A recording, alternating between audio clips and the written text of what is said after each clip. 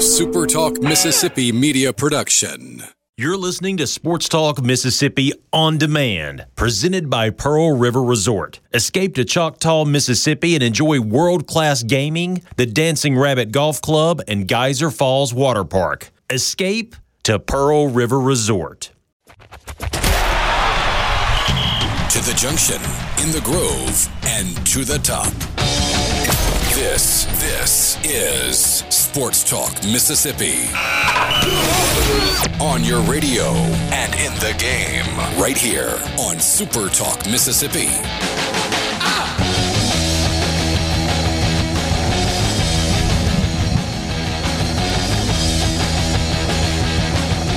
Tuesday afternoon at Sports Talk Mississippi, streaming online at supertalk.fm. Richard Cross, Michael Borky, Brian Haydad, Brian Scott Rippey, and you. Wherever you are, we are glad that you are along for the ride this afternoon. Sports Talk brought to you every day by Mississippi Land Bank. You can find them online at mslandbank.com, Mississippi Land Bank, where they know the lay of the land. C-Spire text line is open to you, 601-879-4395. Again, that number, I might just want to save it in your phone if you haven't ever done that, 601-879-4395. It's the best way for you to get in touch with us. C-Spire, customer inspired. Busy afternoon coming up. You had the first two rounds of the Major League Draft. It was about the first 75 or so picks last night, and pretty good representation from the state of Mississippi. Draft has continued today, and let's see, I had the draft tracker up a little while ago. They are currently in the sixth round, I think. It moves pretty quickly once you get into day two. It's a little bit different than the NFL draft. Certainly, as you get deeper into the draft, it goes a whole lot faster. So sixth round, seventh round, and you got a bunch of guys that have been taken today from the state of Mississippi. They're actually into the seventh round, currently on pick number 202.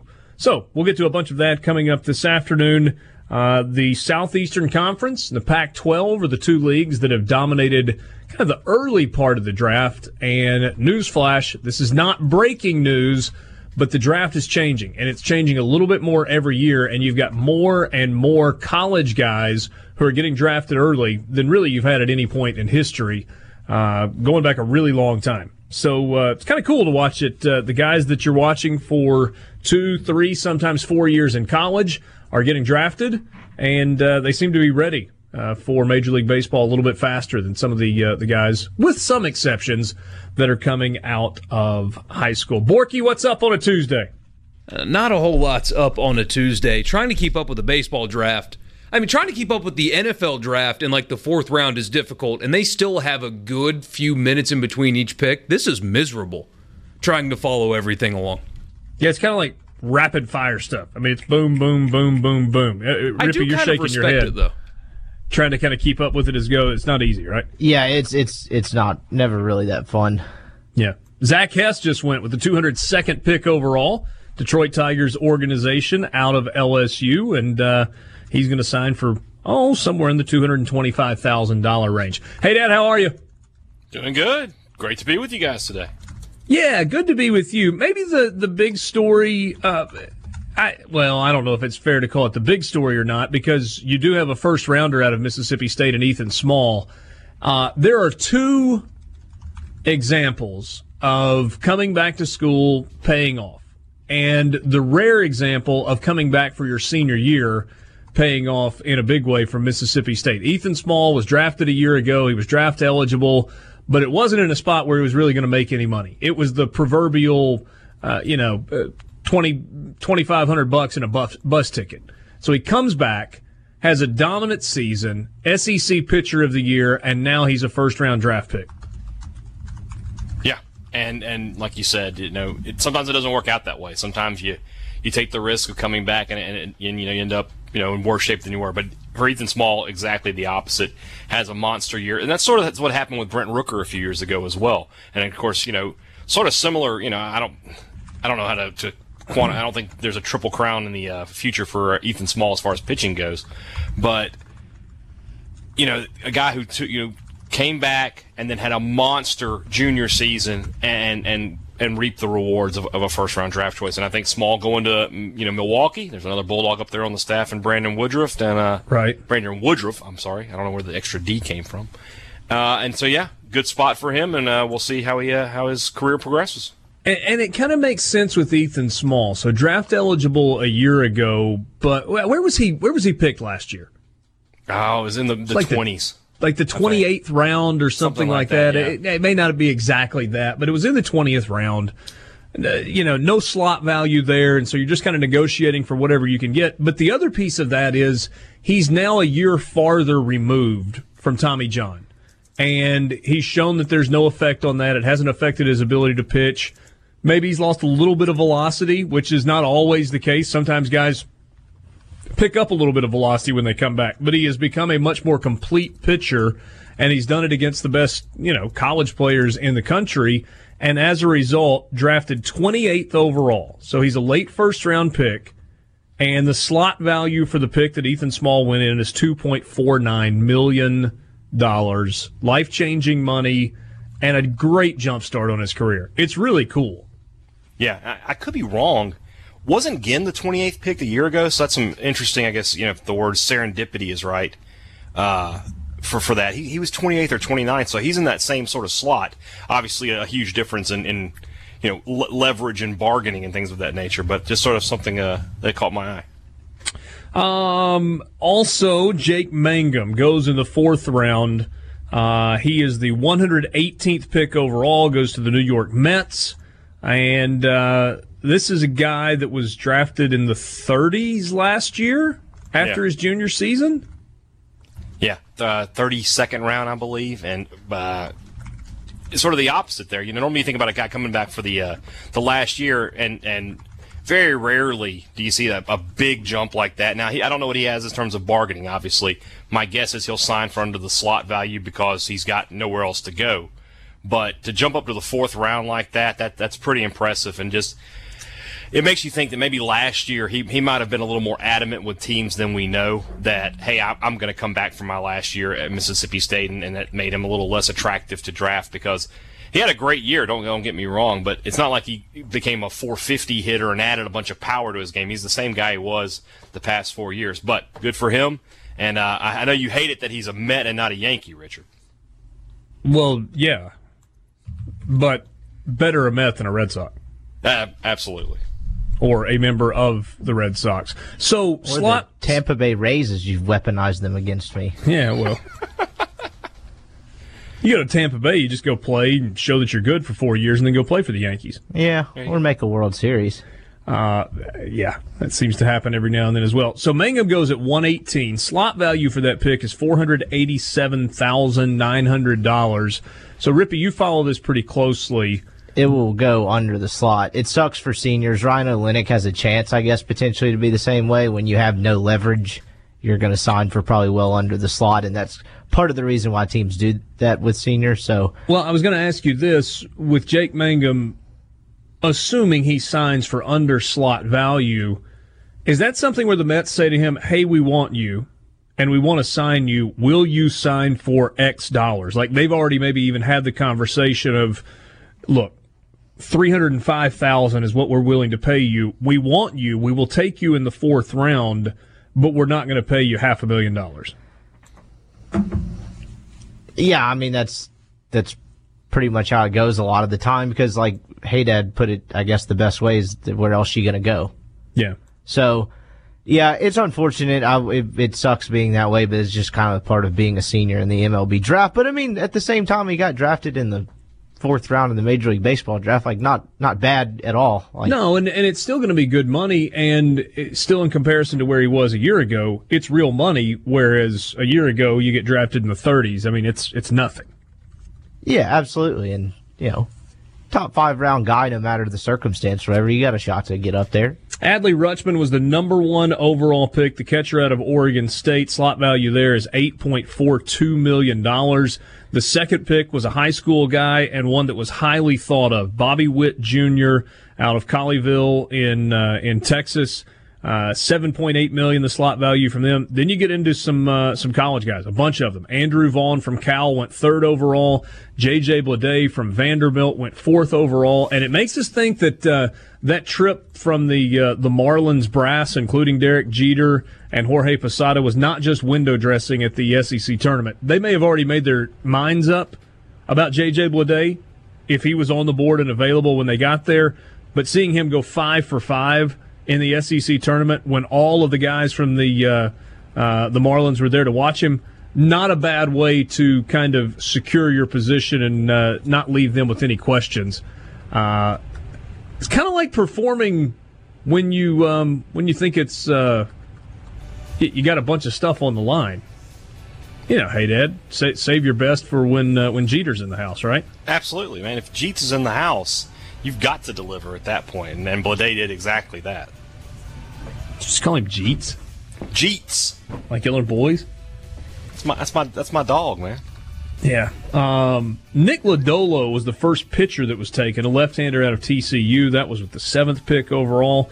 There were not a lot of pitchers early in this draft. The second pitcher taken was Alex Manoah out of West Virginia with the 11th pick. But it was a pretty heavy position player early draft. Zach Thompson from Kentucky went number 19 to St. Louis. So some Cardinals fans may be excited about that one. Big, strong left-handed pitcher. Braden Shoemake from Texas A&M goes to the Braves at pick number 21. Just getting started with you in the Renaissance Bank studio.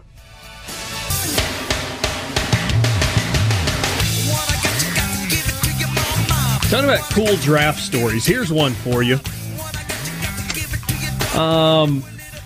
Competitive balance pick, which is also sometimes referred to as a sandwich round pick, but generally speaking, still referred to as a first round draft pick. Matt Wallner out of Southern Miss. The outfielder who has pitched some in his career. To me, this is so neat. If you don't remember the story, Matt Wallner originally committed to the University of North Dakota out of high school. He's from Minnesota. But the Fighting Hawks disbanded their baseball program. Shut the whole thing down. Scott Berry had a connection to a coach in Minnesota, or maybe it was in North Dakota, and he found out about Matt Wallner. When a program shuts down, you're like, ooh, have they got a pitcher? They don't have a left-handed specialty arm that we can get. Well, there may have been a couple of guys, but they had already gone elsewhere. But he was tipped off on this guy, Matt Wallner. And they brought him to Hattiesburg, and they fell in love with him, and Wallner committed to Southern Miss. And he's drafted with the 39th pick.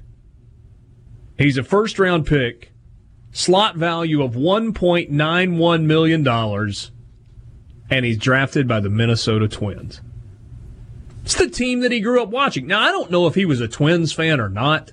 But if you grow up in the state of Minnesota, and you're a baseball fan, my guess is you probably follow the Twins. Now, again, it's not exclusive. There are people that live in Atlanta that aren't Braves fans.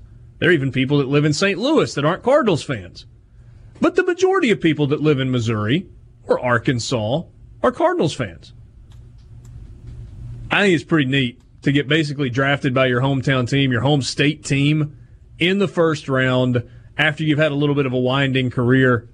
And Matt Wallner, boy, he has capped this junior season off with a flurry. A little bit of a slow start this year. Never figured into pitching like they thought he was going to. But by the time it was all said and done, a great junior season for Matt Wallner. Congratulations to him on being drafted as well. A couple of years from now, we could see Brent Rooker and Matt Wallner mashing in Minnesota together. How about that? Ole Miss guys that have been drafted at this point, Gray Kessinger went in the second round with the 68th pick to the Houston Astros. Will Etheridge, second consecutive year that the Colorado Rockies have taken an Ole Miss pitcher. He was taken 159 overall. That was in the 5th round. Thomas Dillard, 5th round, 163 overall, drafted by the Milwaukee Brewers organization. And then Cooper Johnson, the catcher from Illinois, taken in the 6th round, pick number 172 by the Detroit Tigers. Any of those picks surprise you? Feel like they're probably the right spots? I thought Dillard and Johnson both had a chance to go at the end of the first day. I think Cooper Johnson, I would probably say, slipped a little further than I thought. But, 2 to 6 round range, I guess that's, not the same, but it was kind of in the ballpark of what I thought. Will Etheridge going before Cooper Johnson was maybe a little bit surprising to me, but, it's a guy with, you're probably drafting him because he has a high, spin rate on his fastball, and then, he's got a good couple secondary pitches, but you probably hope to build one of those into an elite type pitch. So good for him. Top 5 rounds. And he's kind of got a prototypical big league pitcher body also at 6'5", 240. He does. And so I thought it was interesting that Dillard was announced as a catcher. I wonder if that sticks and kind of what they try to do with him. I think that probably makes a little more sense than him playing a corner outfield slot. I don't know. It'll be interesting to see how that plays out. Other than that, no surprises, but good for Kessinger. I know that was probably, if you're thinking you might go the first day and you don't know, that's probably a long evening, not to mention he gets announced at 11 p.m. at night. Mike Bianco and Cole Zabowski were asleep when it happened. Found that out today. Oh, really? Yeah. I don't think Mike was particularly fired up about me asking if he stayed up for it or not, but but yeah, so no, not a ton of surprises other than maybe a couple minor things. Slot value for Gray Kessinger, $953,000. For Will Etheridge, $327,000. For Thomas Dillard, $315,000, and for Cooper Johnson, $291,000. Because all 4 of those guys have got a year left of college, they've got a little bit of leverage. Probably end up signing for close to slot value in those spots. Yes, I would be fairly surprised if all of them did not sign for close to slot value. Other draft-eligible players for Ole Miss, Jacob Adams, Parker Caracci, Greer Holston, Austin Miller, Tyler Myers, Ryan Olenek, Zach Phillips, Houston Roth, and Cole Zabowski. So we'll see where those guys end up going. Probably there's a chance Zabowski goes towards the end of today. Okay. I'm trying to think. I could see Phillips maybe taking a day 3 contract and going because, he throws 91 with his left hand and he breathes. So I'm trying to think. Maybe Caracci, but I tend to think both of those guys are back next year, Phillips and Caracci. Other than that, that's probably about it. Hey, Dad, only 2 so far from Mississippi State. Ethan Small, first round, number 28 overall. Jake Mangum, 118 overall in the 4th round. We talked about slot value for those guys, $2.49 million for Ethan Small. Jake Mangum at, oh goodness, my page just refreshed. That's how fast this draft thing goes, is every time you start looking at something, it refreshes. $488,000. A bunch of draft-eligible guys, though, for Mississippi State. Luke Alexander. You missed one, actually. With the 188 pick, 6th round, Tampa Bay took Colby White. Okay. So that just happened a few minutes ago, right? Yeah, it happened before the show started. Just before the show started. Well, it just hasn't refreshed on the list that I was looking at yet. Okay, so Colby White has been taken as well. So here are the guys that are available. They're draft eligible for Mississippi State. Luke Alexander, Tanner Allen, Tristan Barlow, Jack Egan, John Elkins, Marshall Gilbert, Cole Gordon, Gunnar Halter, Keegan James, Jared Liebelt, Elijah McNamee, Peyton Plumlee, Spencer Price, Riley Self, Dustin Skelton, Tyler Spring, and then Colby White, who was just drafted as well. Of those guys, who do you expect to ultimately go? Most of them, to be totally honest with you. Okay. You got some seniors in there, obviously Gilbert, Liebelt, Alexander. Alexander didn't even play this year. My goodness. That's right. He's just on that. He ended up as like an assistant coach almost, right? He was like a undergraduate assistant this year. He got his degree this spring. Okay. The only guy on that list that I hear his name and I think, okay, there's a good chance of that, Gunnar Halter, just because I think he has an opportunity to play a good bit next year, maybe bump himself up a little bit, because I think right now if you had to ask me, and it's a way too early projection, but he's got a good chance to be the starting third baseman next season with Gilbert out.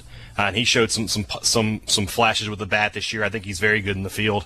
So I wouldn't be completely surprised if he returned. But almost everybody else on that list, one way or the other, I don't expect them back in Starkville next year. So in a lot of ways, the makeup of Mississippi State's team and the makeup of Ole Miss's team next year is going to be vastly different from what these teams look like this year. Well, for State, you look at ahead to next season, and you still got that core group of the guys that are sophomores now will be juniors next year. Tanner Allen, Rowdy Jordan, Jordan Well, Tanner Allen's draft eligible, isn't he? He is draft eligible, but there's no indication he's going to go. Okay. And then the one who did I leave off? Justin Foscue. You'll have probably Luke Hancock or Hayden Jones behind the plate.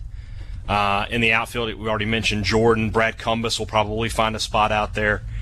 And then, we'll see what happens with Halter. We'll see what happens with a couple of those guys. And then it's just about, JT Ginn will be your Friday night guy a season from now. And, probably Brandon Smith and Eric Sarantola figuring into the rotation. I think they'll get a shot early. Sarantola is that big 6'5", 6'6" right-hander who can throw 95, 96. They're going to give him an opportunity based off of that. And we'll see where it goes. So the biggest difference for State next year is Mangum. He's been the face of the program now for 4 years. So it'll be really interesting, or not interesting, but it'll be unusual when that first at-bat happens and you don't hear the outfield. I don't know how fans are going to react to that. So no Mangum, no number one starter in Ethan Small, and you hope you have gotten back to a healthy JT Ginn. Should be the case, yeah. I imagine so. Yep. All right. So we'll try to kind of keep you up to date. Again, it happens quickly, and obviously it's easy to miss guys. But as they're drafted, we'll try to update you throughout the course of the show this afternoon. There is one significant player who has not gotten drafted and looks like is headed to school to play football, and that's Jerian Ely. All indications at this point, he's going to play football at Ole Miss, Rippy. And it sounds like baseball, as ESPN reported. Really? Yes. Okay, which kind of goes against what you thought yesterday. It was completely. I figured he might sign later round to take, X amount of money, work out in the spring, so interesting. It is interesting. Definitely not what you thought probably 3-4 months ago. No, not at all. And just senior season didn't go as well on the diamond as folks had expected. Numbers slipped. Draft stock tumbled a bit. Yep. So we'll talk some about that. We got super regional matchups. We'll take a look at the opponents, our kind of first glance at the opponents. Stanford for Mississippi State and Arkansas for Ole Miss. Jake Gautreaux will join us later this afternoon as well. Sports Talk Mississippi in the Renaissance Bank studio.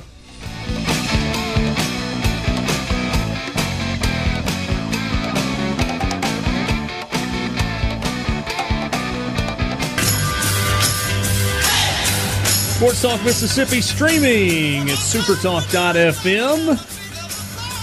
The whole crew on this Wednesday. Richard Cross, Michael Borky, Spinning Records, making it all happen. He does a whole lot more than just spin records. Although I still say we should get a turntable in the DJ booth there, Borky. DJ Karate Kid. He's got a DJ Johnny. Yeah. Give me something to do. Spin hard, spin fast, no mercy. DJ Wax On, Wax Off. Strike hard, strike fast, not spin hard. Oh, he's a DJ. I see what Richard. you did there. Yeah, I see what you did there. I see. It's painful. It's painful. Yeah, sometimes. no. I just sorry. Now we're off and running. I needed to say it out loud to realize how I messed it up. Like your call sign could be, put him in a body bag. Exactly. Regional days and times have been announced, and I'm sure people are upset. Because why wouldn't people be upset? I mean, you could play at 7 o'clock, and it would be, it's not exactly right. You play at noon, it's too early. You play at 8, it's too late. You play at 3, the sun's out, and you might deal with shadows. Anytime you play this weekend, you're probably going to be dealing. Why are people complaining about start times? I know someone who's happy. Who? Your boy. Oh, yeah? Yeah. Daytime games rule. 4 games, I 4 get it, series though. begin on Fridays. You get what? Why people are upset? For 2 reasons.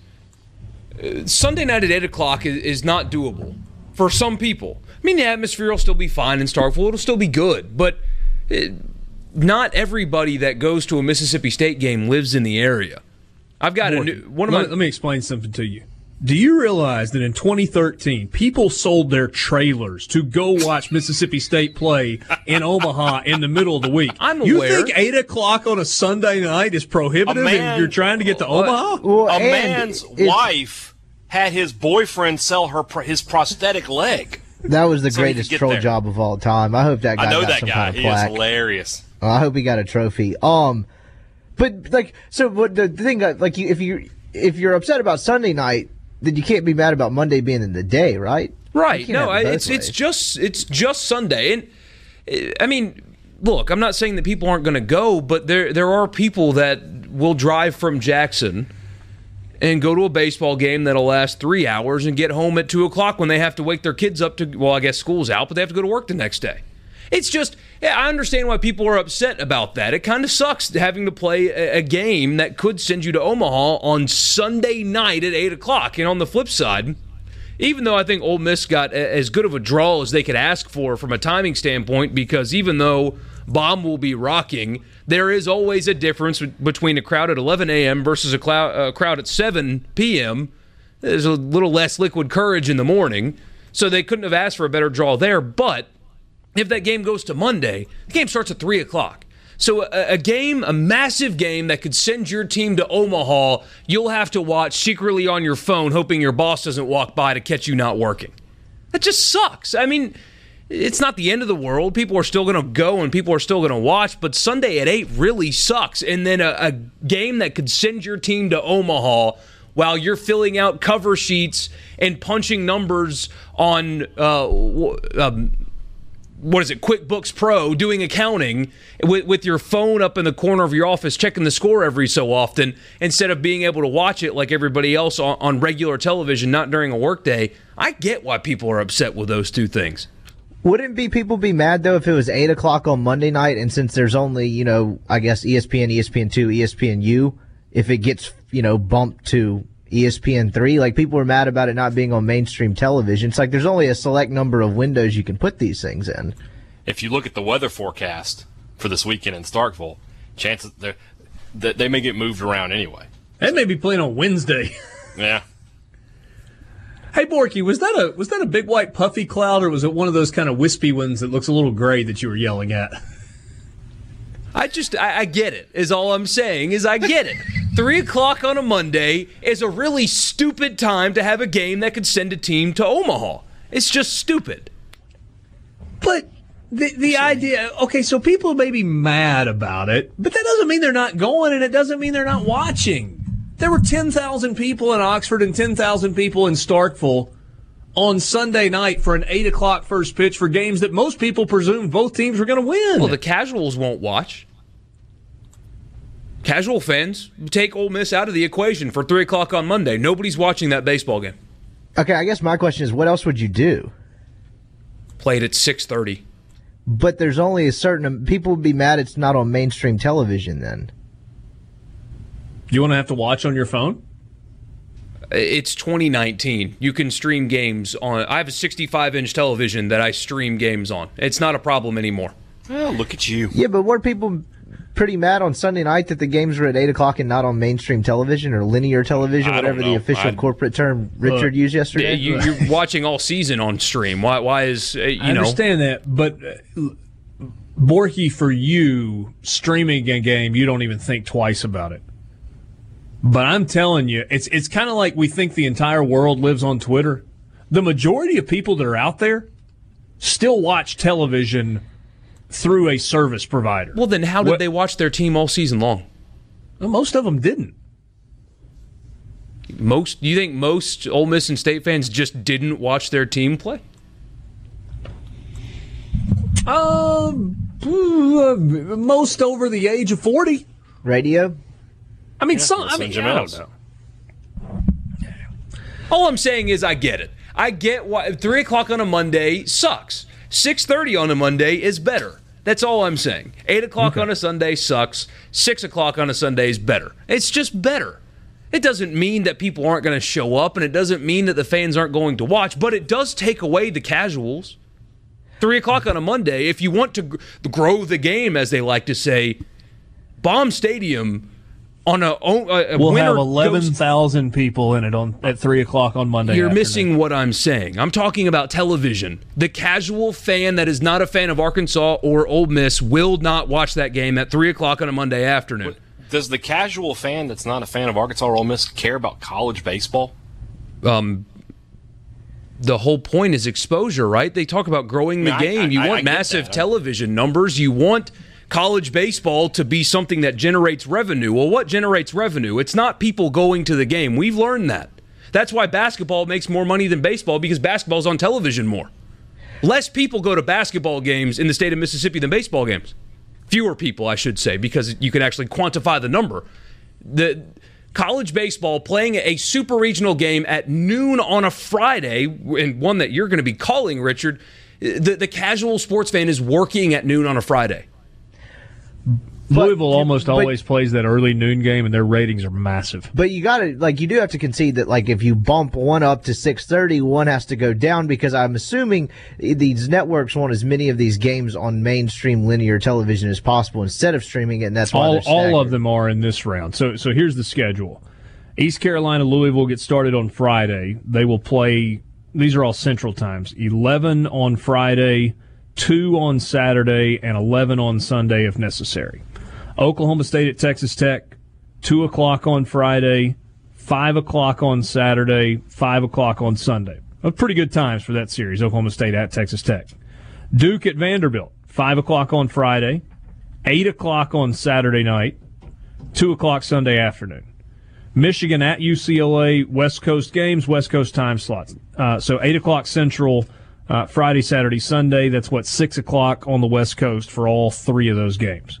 The games that are Saturday, Sunday, Monday, Ole Miss at Arkansas, Game 1, 11 o'clock on Saturday.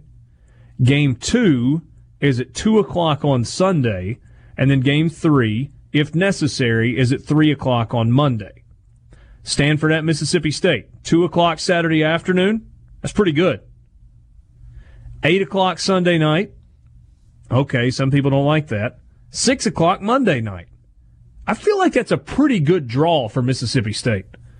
You get the chance to have Saturday afternoon, Sunday night in prime time, and Monday night early prime time if it goes to a third game. That's not a bad draw. A little late on Sunday, but it'll be all right. But again, a little late in that maybe it's a little inconvenient, but if you, to Borky's point a second ago, you want a television audience? 8 o'clock on Sunday night, pretty darn good.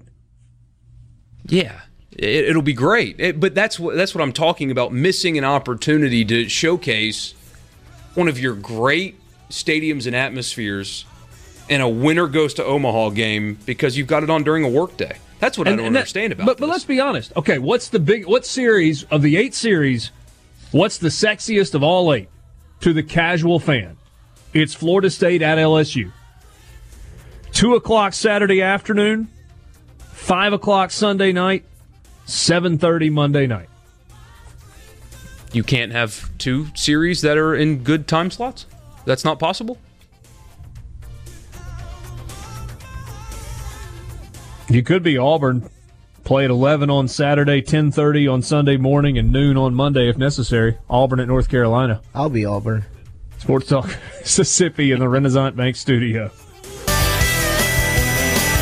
Coming up about half an hour from now, Jake Gautreaux will join us, assistant coach on the Mississippi State baseball team. Look forward to that conversation. I talked with Jake a couple of weeks ago, and he was a lot of fun to visit with. Hey, Dad, I think we probably should ask him what he did to help Jake Mangum get out of his slump. I bet it was his words that did more than anything else. Yeah. Just kind of laugh at the idea of, he's in a slump. What are you going to do? Ole Miss, pretty familiar with their super regional opponent, Arkansas. They've already played 5 times this year. And for that matter, you are probably pretty familiar with Arkansas as well. Little bit different story for Mississippi State's opponent in the super regional. Last night, Stanford beat Fresno State 9-7. So let's kind of just big picture, get to know Stanford.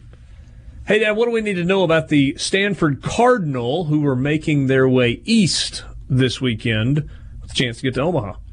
They've got some pop in that lineup as far as the batting order goes. 3 guys in double-digit home runs. Brandon Wolf with 19, Andrew Dashback with 17, Will Matheson with 12. So they've got some guys who can knock the ball out of the yard.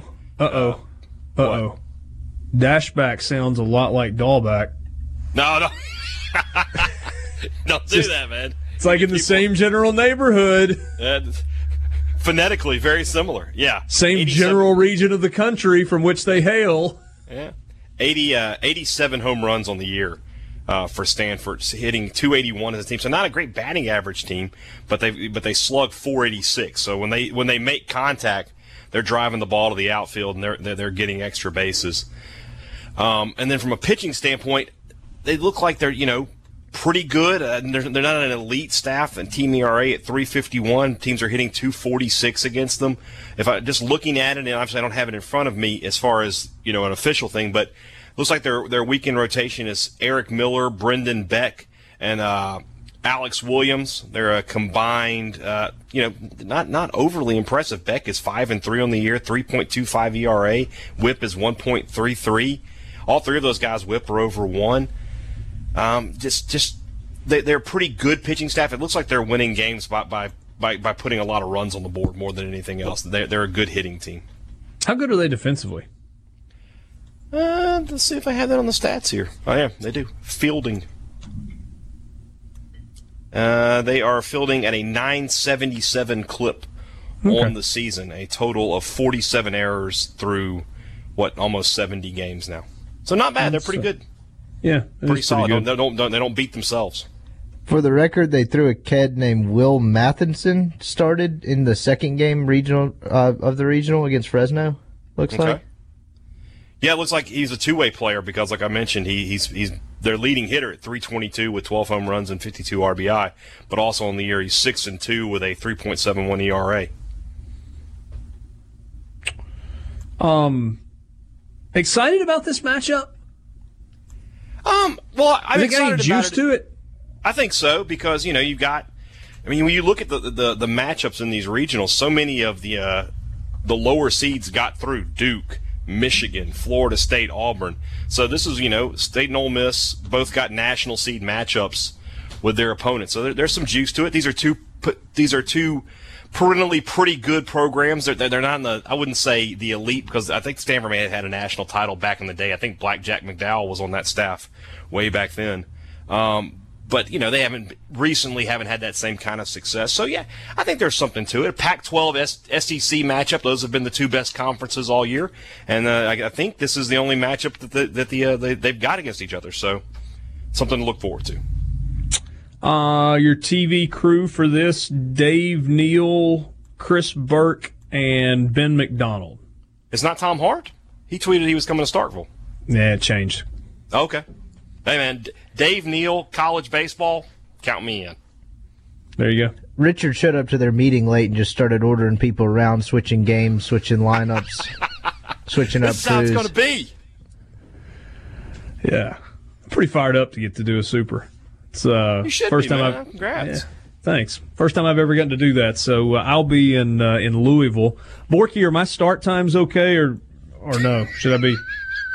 It's like we've got an 11 o'clock Central game on Friday. I hope you have games that go till 4 in the morning. that start at 11 o'clock and go until 4 in the morning? Yeah, I want rain delays, lightning delays, maybe a cat runs on the field they can't remove, something crazy like that. Yeah. Double-digit errors. Get you some Skyline chili up there. Eastern time zones noon, 3, and noon. So right 11, 2, and 11. He's not getting the chili.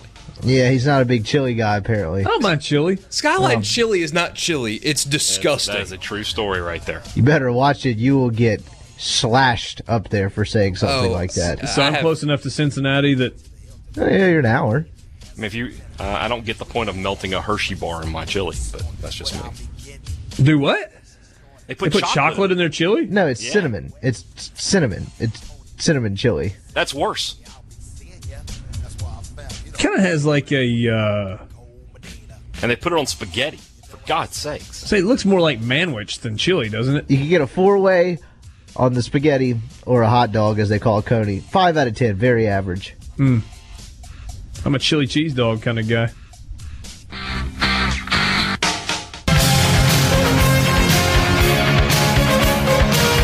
Sports Talk Mississippi, Tuesday afternoon.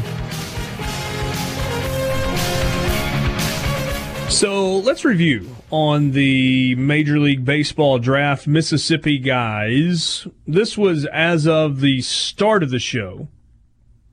Ethan Small was the first off the board, pick number 28 to the Milwaukee Brewers. Slot value 2.49 smackaroos, 2.49 million. Matt Wallner goes with a sandwich pick at the end of the first round. Is that right? Yep. Yeah.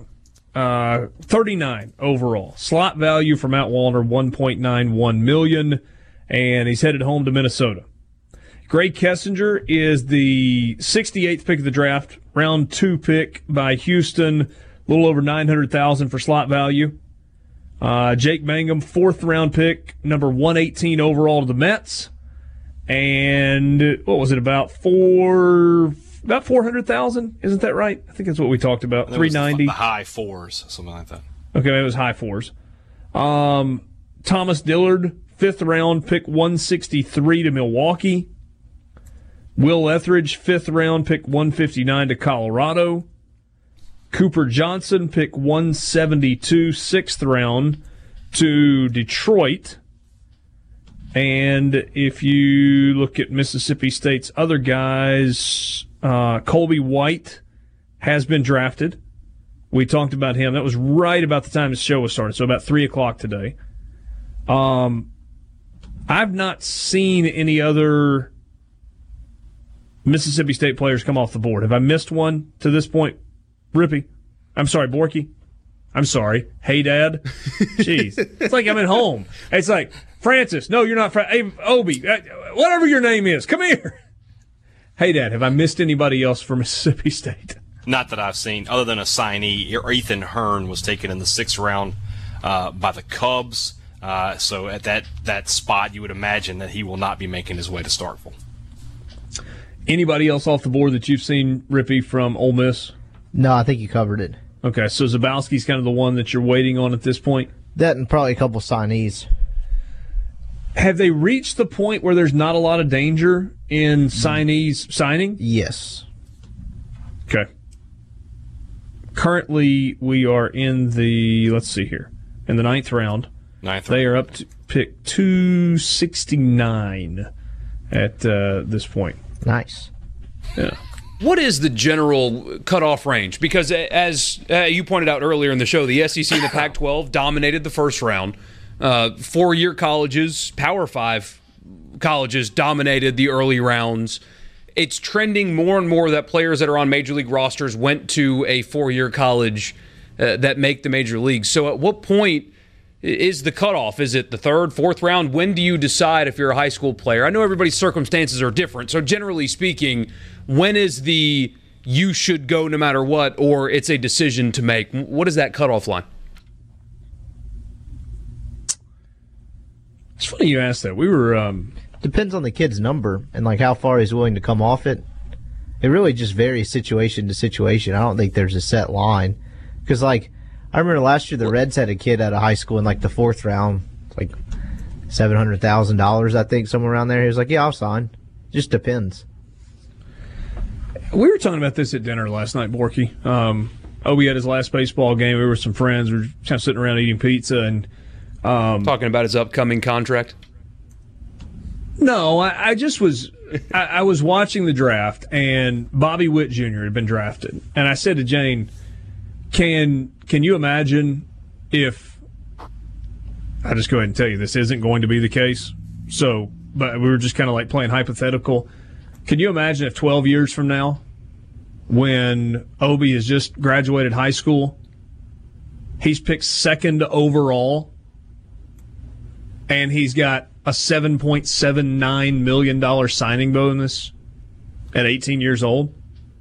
We were kind of talking about how crazy it was, and another person that was with us said, so would he go to college or play ball? And I just I looked at her, I was like, oh, no, that's college is always there. $8 million when you're 18 years old. And then we kind of got to talking about, okay, what's the cutoff point? You know, if you believe in college, and I think Rippy's point about it being different for different people. I mean, what's your family background? What's the expectation for education in your family? How important is that? Are you a person that does well in school, or you just are miserable every time you go to school? How badly do you want to play baseball? How confident are you that you're going to get to the big leagues and all those things? I think all that stuff factors in. But kind of where we got it at dinner last night was, I think I said 1.8 million. Probably the number where that would be like kind of the hanging in the balance number for me, for my son. Makes sense. That's the thing, though. If someone offers you 1.5, you're not taking it? Well, I mean, you've got to draw a line somewhere and then stick to it, right? And the thought of 1.8 was, okay, after you pay an agent and you pay taxes, you're left with about $1 million. Of that, I mean, a kid just got drafted and had $1 million. So you got to, so that they're not resentful, you got to give them some money to just go blow. So how much is that? Is that $100,000? Is it a couple of $100,000? Whatever. And then you take, for an 18-year-old kid, somewhere between $800,000 and $1 million, and you put it in the bank, and it sits there. If you do it the right way, you set them up for the remainder of their life. So to me, that's kind of why that number was there. What do you think the number is, Borky? I don't know. I guess that's kind of why I asked the question. My best friend signed for it was $375K, and like you said, it's amazing how quickly that goes, even if you make the right decision. I mean, he made the right financial decisions, but he bought himself a brand new truck. That was the first thing he did. But then you got to pay for an apartment somewhere, and then you've got to do all of these things, and suddenly, because you're not earning anything in the minors, and he went to college, so he got drafted out of college and played, so he didn't really have any other options to go to school. But it's amazing how quickly that money dries up. So from a $400,000 standpoint, in your mind that sounds like so much, but when you're not earning anything else, and that's the only thing you can live off of while you're in the minors, because you don't make anything in the minors, it's $1,000 a month. It goes quickly. I mean, $1,000 a month. You're sharing an apartment with 3 other guys, so you're paying $250 a month in rent, and you got to eat, and you got clubhouse dues, and maybe there's a girlfriend, maybe there's not, and you're trying to do something along the way. In this case, there was a wife. Okay. So, I mean, you've got to help her, and yeah, it goes quickly. Hey, Dad, what would your number be? Back in the day, growing up with not much in our bank account, it probably would have been pretty low, to be totally honest with you. But I mean, look at JT Ginn. I mean, his number was, what did they offer him, 2.5, and he walked away from that. So, I mean, it really does depend on like Rippy said, it just goes situation to situation. And especially in the case for Ginn, where he feels like I can go to college and show what I can do and maybe come back in a couple of years as a top 10 guy, then yeah, but I mean, at the same time, there's that risk. There's the risk of you could get hurt and it never pans out. So it's a very, very delicate game. All right. How about this from Spence on the C Spire text line? 601-879-4395. Spence is a graduate of Lloyd Starr High School, small high school, graduated in 1999. So, Spence, you and I are the same age. Spence is in Weston. He says, I sure would like for you guys to mention this on the radio. James Beard has worked his tail off for the last 2 years, and today history was made at Lloyd Starr High School. He's the first athlete ever drafted. Proud for James and what he represents for this great little 2A school that I'm proud to say I graduated from. That's really, really cool, Spence. Appreciate you sharing that. Tony in Columbia says some of the kids that turn down money come from wealthy families. That's true. It's absolutely true. And in some of those situations, it's because of their family dynamic or the family situation growing up that they are able to turn down that money. There's some kids who are drafted that's an opportunity for them to help their family or to help themselves, and they go play then. See, I just don't think there's a cut and dry, okay, this is the right answer and this is the wrong answer. And then you have some kids who gamble on themselves. You mentioned JT again just a second ago. Hey, Dad. Turned down what, $2 million, give or take? Yes, a little bit more, yeah. $2.5 million. He took a bet on himself, or he made a bet on himself. And the bet was, okay, I'm number 28 coming out of high school in the first round. I'm about to go pitch at Mississippi State for 2 years. And I'm going to improve my draft stock. I'm going to bet on myself, and I think I'm going to be a top 10 pick 2 years from now. And that's the difference in having $2 million and $5 million. Plus, I got a couple of years toward a degree. It's not a bad call. Sports Talk Mississippi with you in the Renaissance Bank studio. All right, so Borky, through the first 2 rounds of the draft, obviously we're deeper than that at this point, but through the first 2 rounds, first 78 picks, over half, a little bit, 40 of 78 players drafted were not only from 4-year schools, but were from Power 5 conferences. 13 Pac-12 players, 13 SEC players, 6 from the Big 12, 5 from the ACC, and 3 from the Big 10.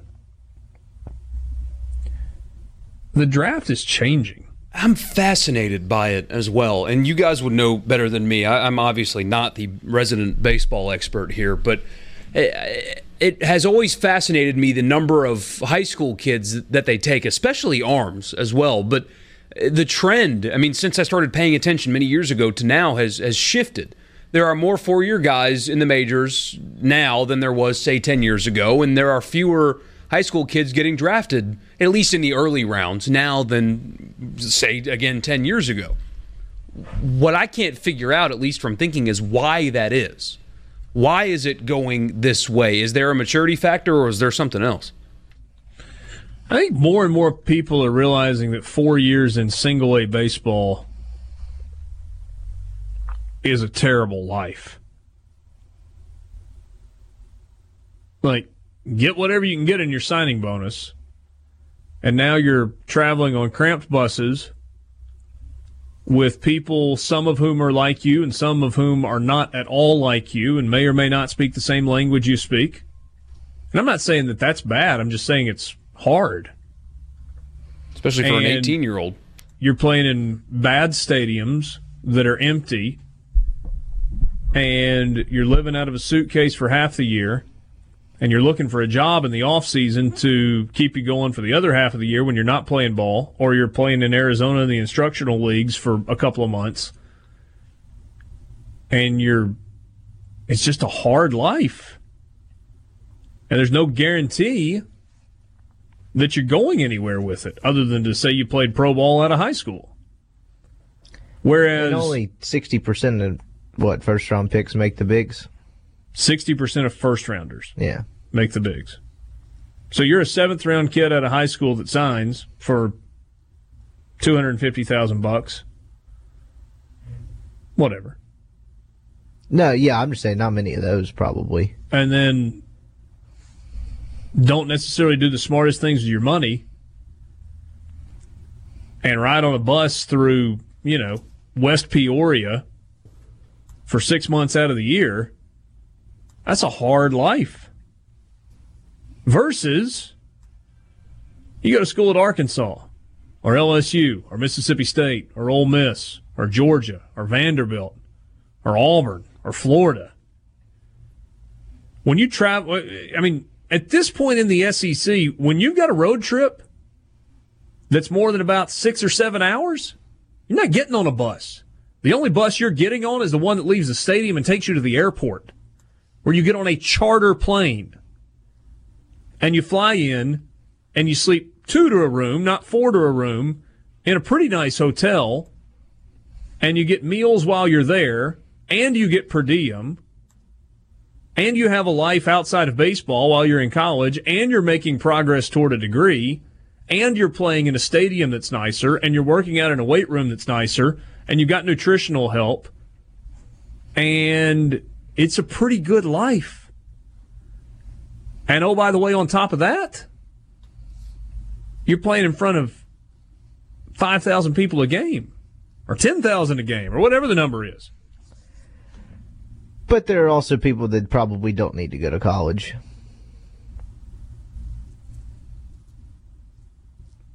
Absolutely. Bryce Harper, even though he did the JUCO thing for a year. Still, yeah. Bobby Witt Jr. did not need to go to college. He's big league ready in a year and a half. And he just got $8 million. Or he's about to get $8 million. So yeah, I mean, there are exceptions to everything. Does any of that make sense? You buy into any of that? I buy into all of it. I mean, yeah. Okay. One thing I've always believed about everything is that there's no one answer for everybody. Everybody has to find their own way in this world. And there are some people who are, perfectly content to live that minor league lifestyle until the call to the big comes. And there are those who they want to try the college route. Whatever works for you, just do it. Don't let what other people think and what other people say influence your own decisions. There are also people that quote unquote have to or need to because of their financial situation. Yeah. Some people need to take the $900,000 or $800,000. Absolutely. Go give it a shot. Even if it does get whittled down by taxes and whatever else. I'm completely with you. But to your point, college is probably the best place to go if you have the ability to do so. I mean, barring And the numbers now bear out that college players get to the big leagues more often and faster than high school guys that go in the draft. 2 hours in the book, Sports Talk Mississippi in the Renaissance Bank studio. College Football Fix is coming your way next.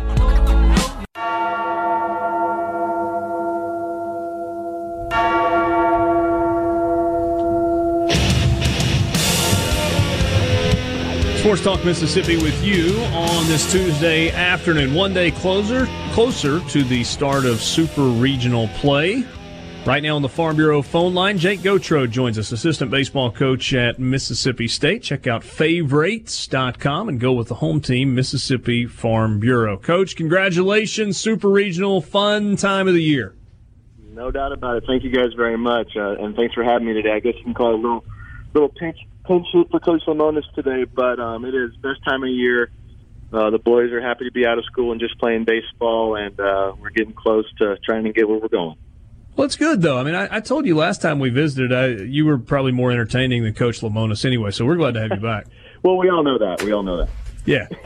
Hey, so, all right, all kidding aside here, we really need to know what you did, what drills you pulled out, what you said to get Jake Mangum out of the massive slump that he was in. Oh, everybody's taking credit for it. We got Raj giving him a bat to sleep with the night before. Jalen is giving him a bucket of live chicken. In all honesty, wait, he got a bucket of live chickens? Not live chicken. Excuse me, it's not live chicken. KFC chicken or whatever it was. But okay. Yeah, we didn't sacrifice a live chicken. That may have worked though. But you know what? I've become really close to Jake, just like, we do with all the kids. And I called him in my office and just told him why he was special, and forget about the ability, the talent, the hitter in him. I talked about the attitude, not so much the arrogance, but the confidence and just the will to win, the will to step in the box and just beat you. And since I've been here, that's all he does. He just steps in the box and he beats the guy on the mound. And I think he was starting to think a little bit too much. And when I put things on paper, when I showed it to him, I said, "Are you doing any of these things right now?" He kind of looked at me.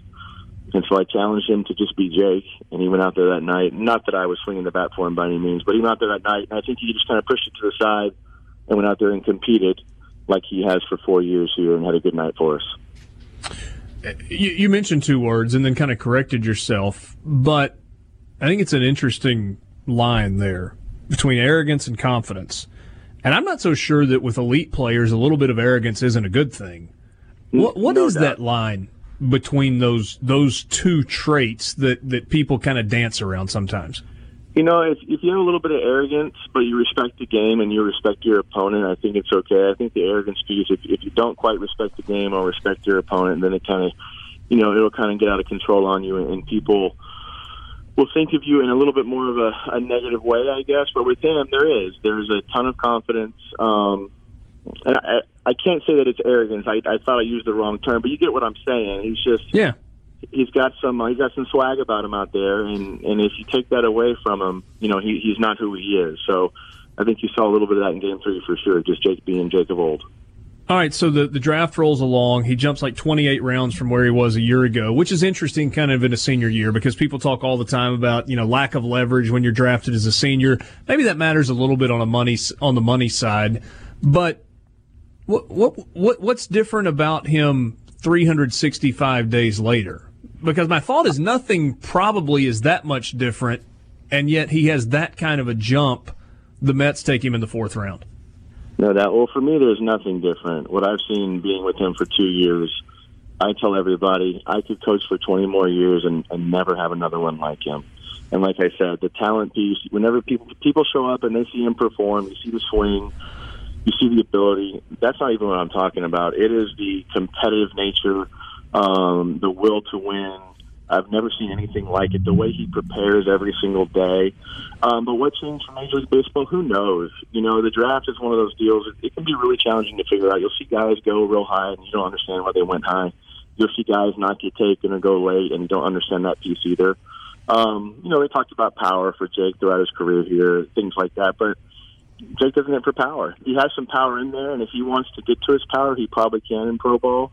But I think finally somebody said, you know what, no matter where he's been, whether it's from Mississippi State and the SEC, he's always been the best. He goes to Cape Cod and he leads the league in average or in hits. No matter where he's been, he's proven to be the best, and somebody obviously acknowledged that today and gave him a great opportunity, and I'm just really, really happy for him. Hey, Coach, it's Brian. Hey, Dad. You talk about Jake, and he just came out of this slump. You had a couple of guys a month or so ago that were slumping, in Rowdy Jordan and Tanner Allen, but now they've completely turned it around, especially Rowdy Jordan last week as the regional MVP. What's been different for them the past few weeks that they've gotten on this hot streak? Their brain. And most of the time that's what it is, guys. Like once we start to scuffle, we want to change our stance, or we want to really, really try to get in the cage and work through some things. A lot of times it could be a really small tinker with their setup or their swing. And there was a really small change with both those guys. But for the most part, just kind of giving them a clear mind and some confidence. And once they got it rolling again, then obviously they haven't stopped. Knock on wood. I don't plan on them stopping anytime soon. But that's what's scary is those guys are going and Jake's back. I can tell you right now he's back without even playing our first game of the Super yet. Westburg had a really good weekend for us. So if you can get all these guys rolling, it's never realistic to have them all rolling 1 through 9. But if we can get 7, 8 of those guys clicking on all cylinders, it's exciting. Jake, your career path is a little unique to me. Player, pro player, an agent for a while, an assistant coach for a while, then you make another move to assistant coach. I'm just kind of thinking about that time when you worked with Scott Boras, what these 3 days must have been like in that time when you were an agent. Rounds 1 and 2 last night, 3 through 10 today, and then 11 through 40. And you got so many guys that's future is hanging in the balance. No doubt. Usually you fly out to Newport Beach, California. You're in the draft room for about 6 days prior to the first day of the draft, the first round, and preparing. The company's preparing for each and every player. With that was a unique situation there. Usually it's the top-end guy, the first-round pick. Every once in a while you'll have somebody that's not in the first round. But you're just trying to collect as much information and data in regards to what teams are interested in that certain player and find the best fit. I learned a lot as a player in pro ball going through the draft out of college and then going through professional baseball. I learned plenty on my own, and then to be able to, I guess, kind of work on the business side a little bit, I continue to learn things as well. So it was a great experience. They're really, really good people. I learned a lot while I was there, and it benefits us here because there was things that I learned while I was there that we can use every day here, whether it's in recruiting or the draft and things like that. Sometimes the most valuable piece is just being able to help our own kids here that may not have some kind of person to lean on. We can give them good information and help them make an educated decision. What is Scott Boras like? Because for a lot of people, they hear that name and they think he's like this evil guy. because usually people don't talk about Scott Boras in a terribly positive way unless he represents you. Right. It's pretty simple. He's brilliant, but he has the ability to be a chameleon and come down to my level because he's on a different level than me. But when I first met him, it was my interview, and I started to say, you know what, I thought you were going to be, and he stopped, and to be clean here, he'll say, you thought I was going to be a bad guy. And I said, yeah. And he laughed, and he said, well, if I go to my grave and people are mad at me because I did too good of work for my players and their families, then I think my job is done here. And so that was a pretty good point. He fights for his players and their families and does a great job. And once you get to know him, besides being brilliant and having a lot of power in the game, he's just a normal guy. He was a baseball player, normal dude. And he treats the people that work for him very, very, very well, very loyal. It's very cool. Hey, we've got about a minute left. I guess I'd love to hear draft stories and agent stories all day, but probably should ask you about Stanford's pitching staff and what you're going to face this weekend, kind of what the approach is going into this Super Regional, trying to win 2 and get to Omaha. We're going to be us. I think you guys probably hear Coach Lim talk about just being us and playing good baseball, playing our brand of baseball. I think they're probably going to go right, left, right, games 1, 2, and 3. We've been watching a lot of video today before and after practice. Stanford, they've been good for a long time. They're going to have really good starters. They're a little more offensive in regards to the long ball and physicality than they've been in a while. And they always play good fundamental defense. So they're a great club coming in. It's going to be a great challenge. We're going to have to earn it. But our boys have been earning it all year, and so I like where our team's at as well. It's still weird looking out and seeing Stanford with jerseys that button and shoes that aren't Mizuno. I know. Tell me about it. The last time I was in the field with them was the 01 College World Series, and that's exactly what they were wearing. Yep, there you go. Jake, really appreciate your time. Wish you all the best this weekend. Know it's going to be a great atmosphere and a lot of fun. Thank you guys so much. Hail State. Have a good day. Jake Gautreaux, assistant coach at Mississippi State. Really a unique career path. How about a guy that played for Team USA, spent 7 years in professional baseball, made it to the bigs with the Padres, or I guess he was Padres organization, the Indians, and the Mets. Gets out of baseball, goes to work for Scott Boras, gets back into baseball as an assistant coach at Tulane. Had some really good players in the time that he was at Tulane, and made the transition to Mississippi State. And if you think there's any doubt whatsoever that in the relatively near future Jake Gautreaux is going to be a head baseball coach somewhere, let me just go ahead and erase that for you today. It's going to happen. It's going to be a good one when he gets the opportunity. Sports Talk Mississippi. Fun conversation with Jake Gautreaux on the Farm Bureau phone line. Check out favorites.com and go with the home team. They're just jumping in Lane Stadium right now. You feel it? See it? Virginia Tech home game. Sports Talk Mississippi, Tuesday afternoon. Glad to have you along. Richard Cross, Michael Borky, Brian Haydad, Brian Scott Rippey. Sports Talk brought to you by Mississippi Land Bank. Online, mslandbank.com.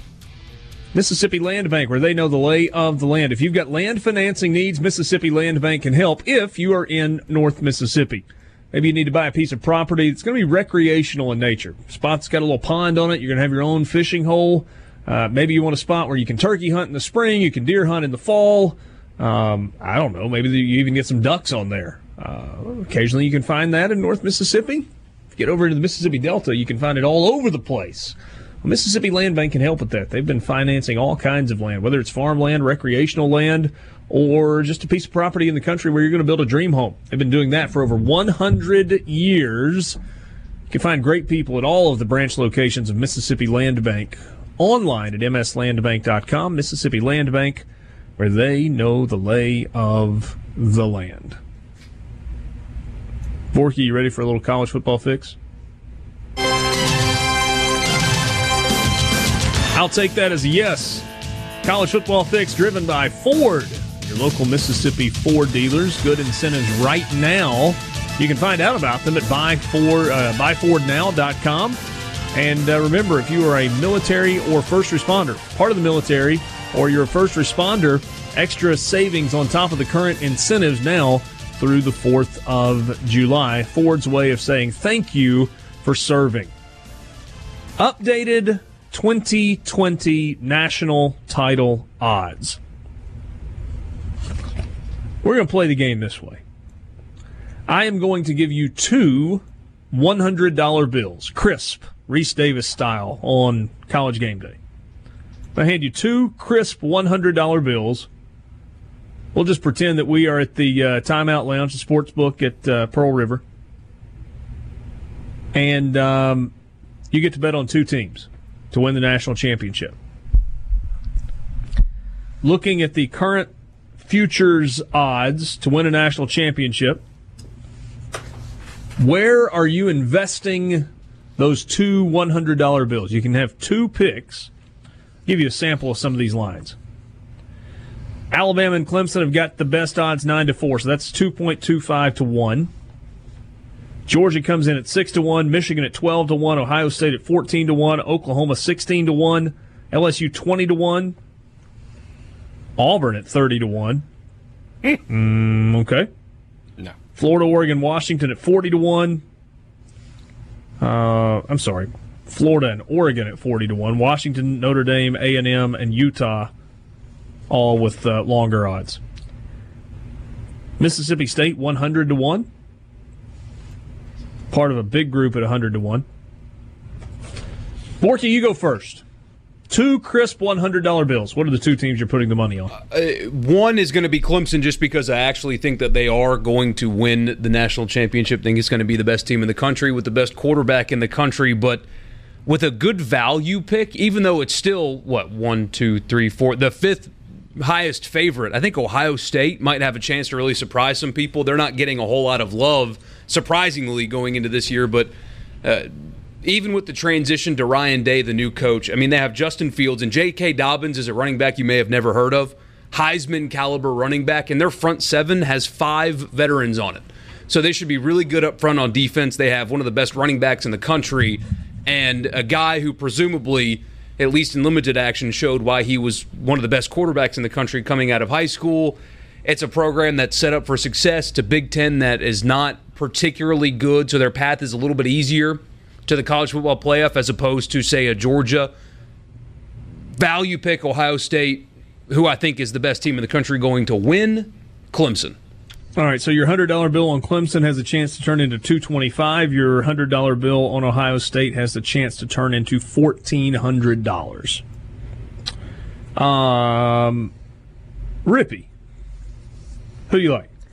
Well, I hate to spoil the entire college football season, but I'm going to bet on Alabama and Clemson because that's what the national title is going to be, and the playoff is going to be some combination of Georgia, Oklahoma, or Ohio State. So you're going to net $25 out of this one way or the other. Nice. That is exactly what it's going to be. Way to go out on a limb there, There's bud. literally one sport on earth less predictable than the NBA, and I think it's college football. Hey, Dad, do you have a more entertaining answer, or are you going to go the $25 route also? I'm going to sort of go the Borky route here. I would put the money on 100 on Clemson because that's probably going to be the winner, I would imagine.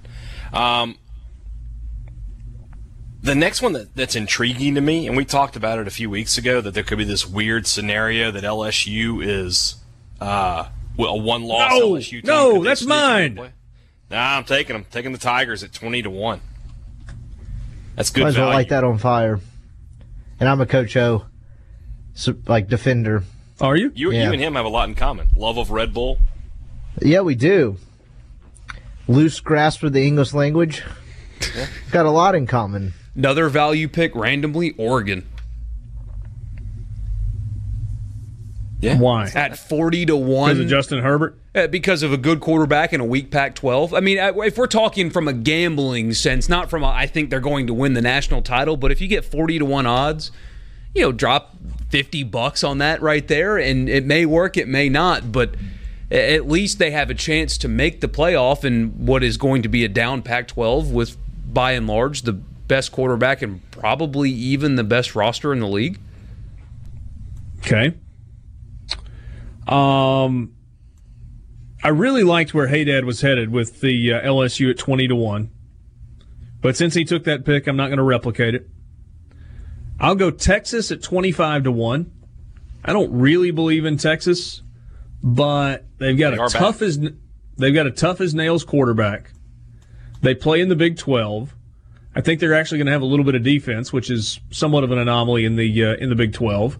And if they beat LSU in Week 2, they've got a huge win on their resume that might even allow them to be in the top 4 when with one loss at the end of the season. If that's the only loss on the schedule for Texas, they could be a college football playoff team. And yeah, I know Georgia didn't really want to be there last year, but Texas beat the brakes off of Georgia. That's a talented team. Yeah. So I'll take a flyer on Texas at 25-1. And is Oklahoma at 16-1 crazy with kind of the same mindset of Big 12? And I don't think schedule too. They're probably going undefeated in the regular season if they beat Texas. Well, I'll buy all of you broke people fast food with the $25 I win. Okay. None of us picked Georgia, who is probably the third best team and the best value of the 3 teams you really think are going to make it. Yeah, Georgia's that's probably a pretty good play.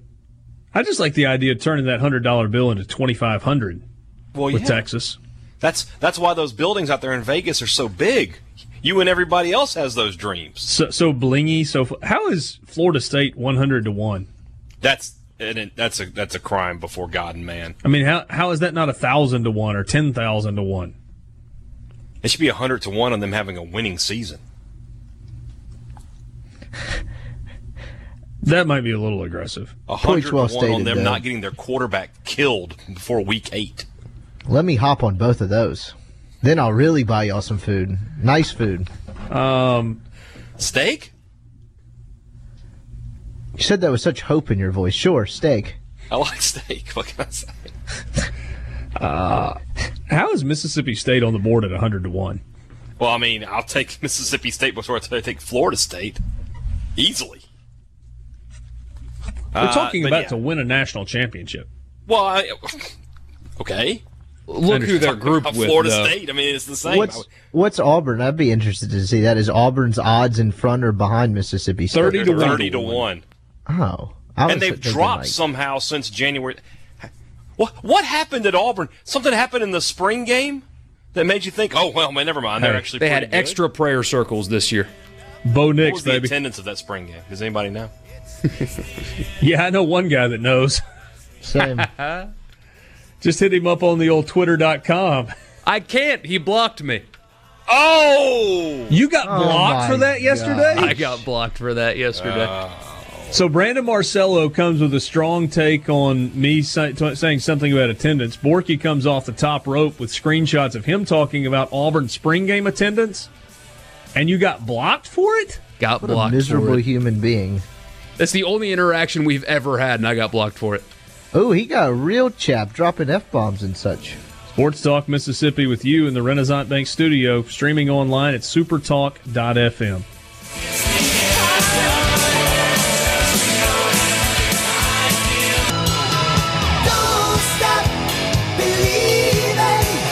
Saw kind of a bum piece of news earlier today. Frank Reich, the coach at Indianapolis, mentioned, I guess it was in a media availability, that rookie center Javon Patterson, who was drafted in the 7th round, I think, tore his ACL in practice yesterday, or maybe it was earlier in the week, and is out for the year. And that's a guy that, I mean, he had the bumps and bruises that everybody has, but basically stayed healthy for his entire career at Ole Miss.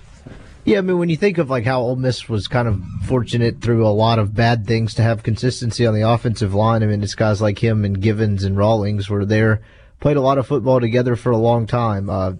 Durante Bolden was another one that kind of did a lot of different things. He was graduated a year before, but yeah, tough news. Yeah, I hate that. Javon Patterson was, I'm using kid loosely here, but was a good kid. He was involved in a lot of different stuff away from the football field, kind of on campus and in various leadership roles. And And we've seen this before where guys get to the NFL and have an injury and end up losing their first season. You don't know what the career is going to be like.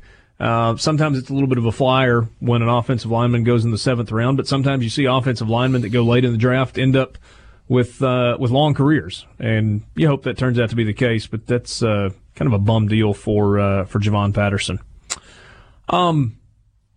Let's circle back to the Jerrion Ealy conversation. It's a guy that was out of Jackson that was projected to be, at one point, was projected to be drafted in the first round of the baseball draft, and was also a really highly thought of football player. Committed to Ole Miss in football, decommitted late in the process, took a couple of visits, Clemson among them, I think, if I remember correctly. Yeah, because there's the whole deal where if you're committed to another school, Dabo Swinney doesn't let you take an official visit. Isn't that correct? Yes. Yeah. But then ultimately ended up signing with Ole Miss. And we said it here, and others all over the place said it.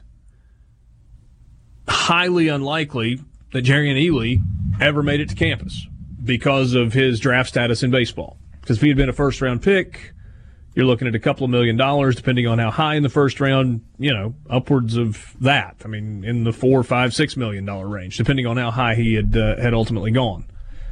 Draft stock fell throughout the season, did not have a great senior year on the baseball diamond.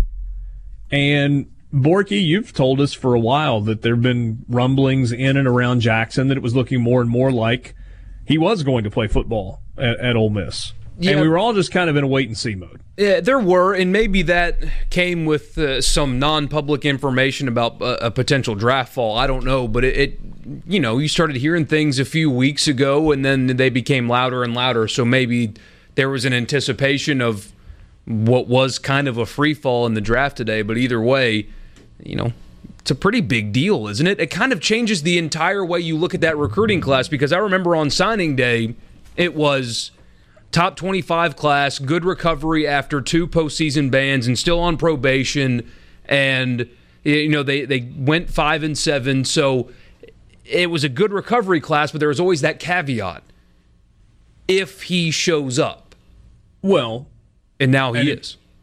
It looks as if he is indeed going to, barring something crazy happening with the draft, somebody drafting him late, but then offering him, a lot more money than anybody anticipates. That just doesn't happen as much with the way the draft is slotted now.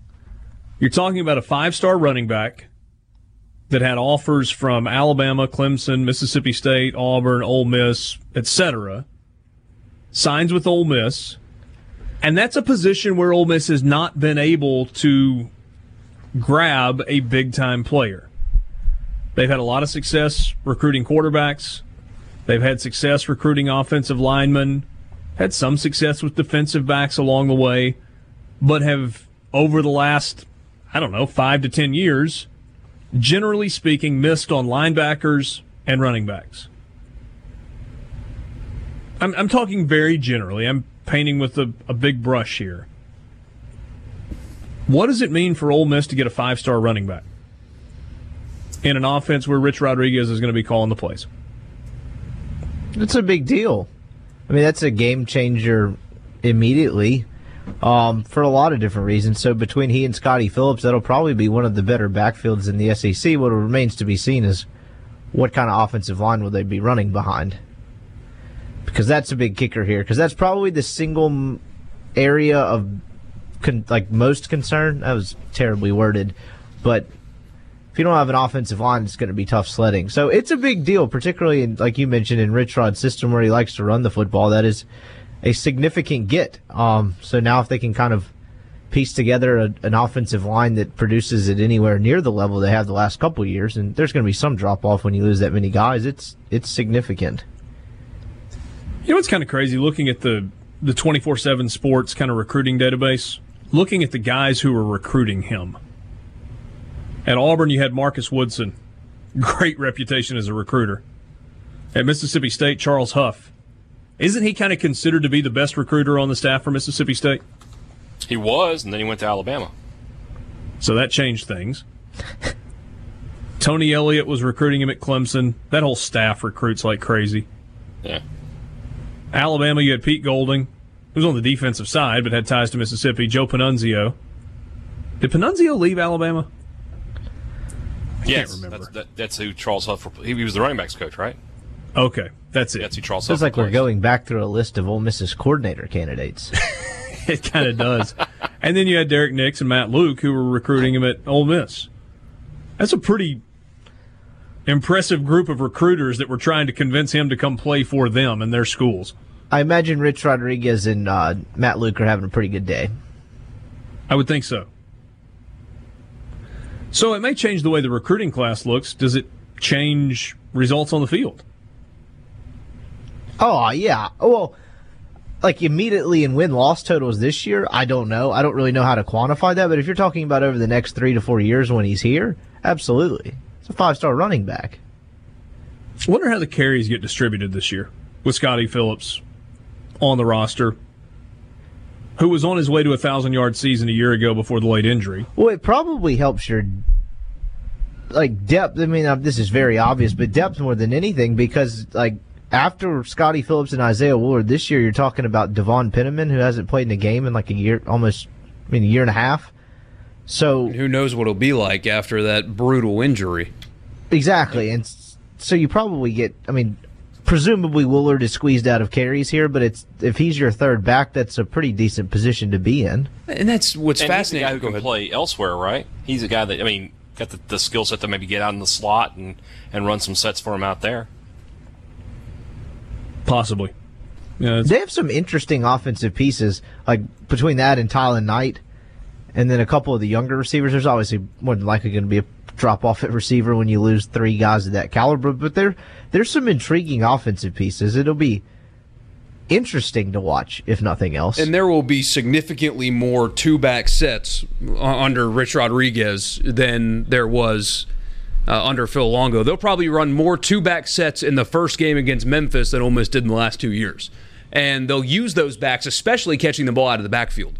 It is a very get your playmakers the ball in space, not chasing space, but like getting your playmakers into space and then getting them the football kind of offense.